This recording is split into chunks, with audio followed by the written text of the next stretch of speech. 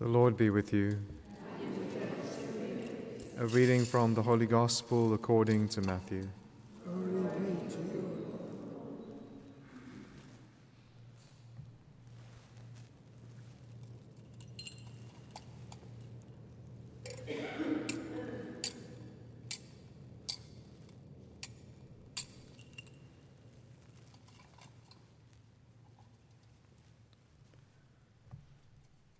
John the Baptist came preaching in the wilderness of Judea, "Repent, for the kingdom of heaven is at hand."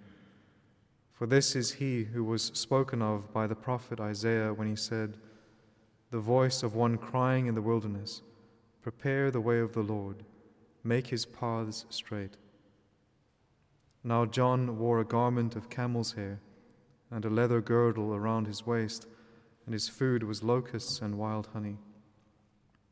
Then went out to him Jerusalem and all Judea and all the region about the Jordan, and they were baptized by him in the river Jordan, confessing their sins. But when he saw many of the Pharisees and Sadducees coming for baptism, he said to them, "You brood of vipers, who warned you to flee from the wrath to come? Bear fruit that befits repentance, and do not presume to say to yourselves, 'We have Abraham as our father.' For I tell you, God is able from these stones to raise up children to Abraham. Even now the axe is laid to the root of the trees. Every tree, therefore, that does not bear good fruit is cut down and thrown into the fire. I baptize you with water for repentance, but he who is coming after me is mightier than I, whose sandals I am not worthy to carry. He will baptize you with the Holy Spirit and with fire. His winnowing fork is in his hand, and he will clear his threshing floor and gather his wheat into the granary, but the chaff he will burn with unquenchable fire." The Gospel of the Lord.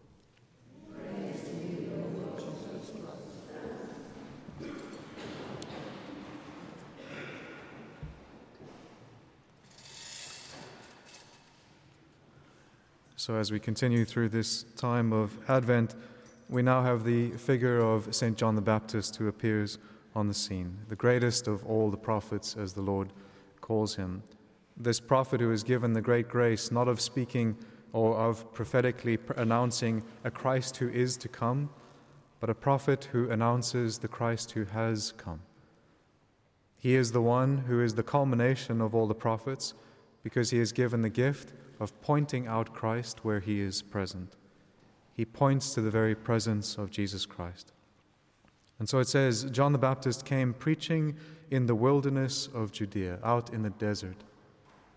And so this is important as well, because he is that voice that prepares the way of the Lord. He is preparing for the coming of Christ. And so even the environment that he is in prepares the way for Christ. It is an environment that is stripped of everything, an environment that is stripped down to the basics. And so you can see that the way he lives and the place where he lives is kind of this stripped down environment to focus on what is essential, to focus on what is more important. And so in this season of Advent, we take up that spirit of St. John the Baptist, where we try to strip ourselves of everything else that is not important as we await the coming Messiah. But he is also the Messiah who is with us and who is present to us even now. St. John the Baptist, he says, "Repent, for the kingdom of heaven is at hand." That word in the Greek there for repent, it means have a complete change of the way in which you think. That our entire thinking must be transformed according to God's way of thinking. It means turning our mind towards seeing how God sees, as we saw yesterday, loving as he loves, so that the things of God become co-natural to us. And so repentance is more than simply this turning away from sin. It is also seeking perfection, seeking virtue, living a life of virtue. Well, the way in which we have to think is not that we become secure in a kind of self-righteous confidence that we see in the Pharisees and the Sadducees. Our way of thinking must be conformed to God's, which shows that every action of ours, every thought, is either leading us closer towards God or further away from him. When we enter into a Christian life, everything becomes important and meaningful, even the smallest things, even the things that might appear to be insignificant. Everything takes on huge significance. Everything that we do is either perfecting ourselves and as we become saint-like, or it is distorting our interior, and we are less like God, less like the saints as we should be. And so this repentance, this metanoia that John the Baptist is calling for, is a complete changing of thinking, a complete changing of heart, so that we might enter into the kingdom of God and live as citizens of that kingdom, where everything matters and everything should be considered and is significant. He is also the voice, right? The voice. The voice is something that is at the service of the word. I could not communicate words to you if I didn't have the voice. And so the voice is this being, as in John the Baptist, who has completely dedicated himself to the Word of God. Literally, the Word himself.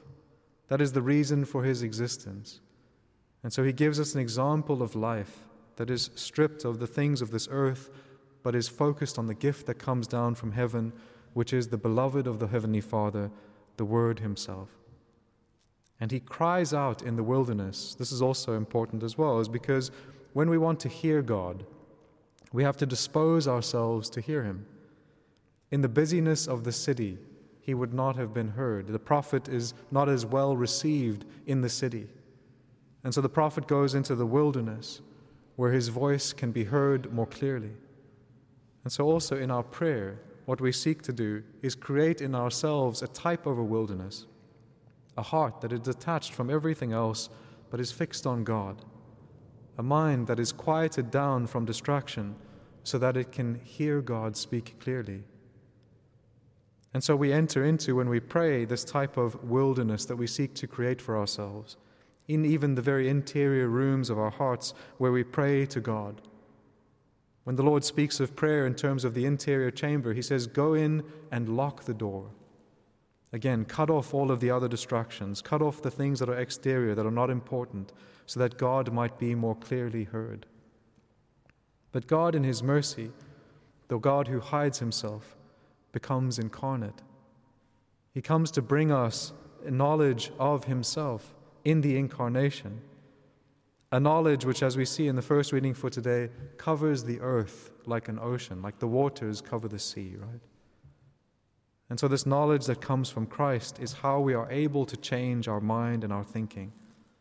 This knowledge and this love and grace that comes from Christ is how we are able to have our hearts transformed so that we might have this true repentance or this metanoia. It goes on then to say what John the Baptist wore. He wore a garment of camel's hair and a leather girdle around his waist. And then it goes on to what he ate. He ate food of locusts and wild honey. We can see that as he is in the desert, he simply relies on the providence of what God supplies in that place. He doesn't seek anything else. In his reliance on God's providence, you can see that his mind is fixed on the kingdom of heaven, and as to earthly things, he simply uses what is at hand. His clothing is the proper clothing of a desert dweller. His food is also the proper food of a desert dweller. But it shows that he doesn't give much consideration to this. His consideration is upon the Word, this God who is incarnate, the one who is greater than he is, whose sandal he is not even fit to untie. And so John the Baptist is in the wilderness, and it says all of Judea is coming to him. They empty Jerusalem, and they come out to see this prophet who is in the wilderness. And you have a great mystery there, because they are leaving Jerusalem, the city of Jerusalem, where the temple of God is and where the presence of God is amongst his people.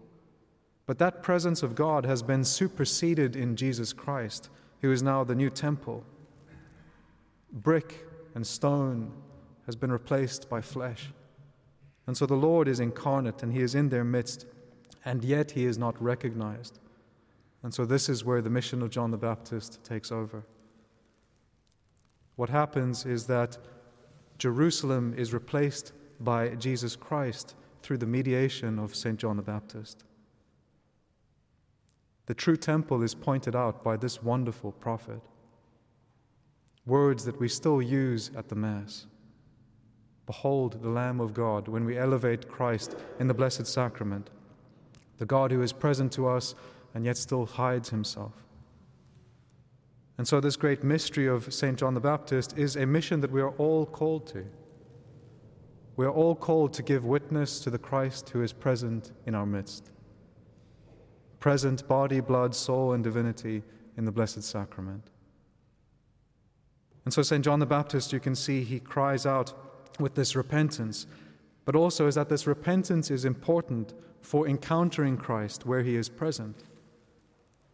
We must first be forgiven for our sins before we receive the Lord in Holy Communion, so that there is a true communion of life with him, so that when he enters into our hearts that have been, again, purified through the sacraments, most especially the sacrament of confession, then what happens is he finds in our heart his life, his grace, his love, and there is a communion of life and grace and love. And so St. John the Baptist warns the Pharisees and the Sadducees because they have become self-righteous and comfortable. They think themselves to be free from sin. And he tells them that they need to bear fruit that is worthy of repentance, worthy of repentance. And what is the fruit that is worthy of repentance? I read a commentary last night from Erasmo Levi-Marikakis. He's an American commentator and religious.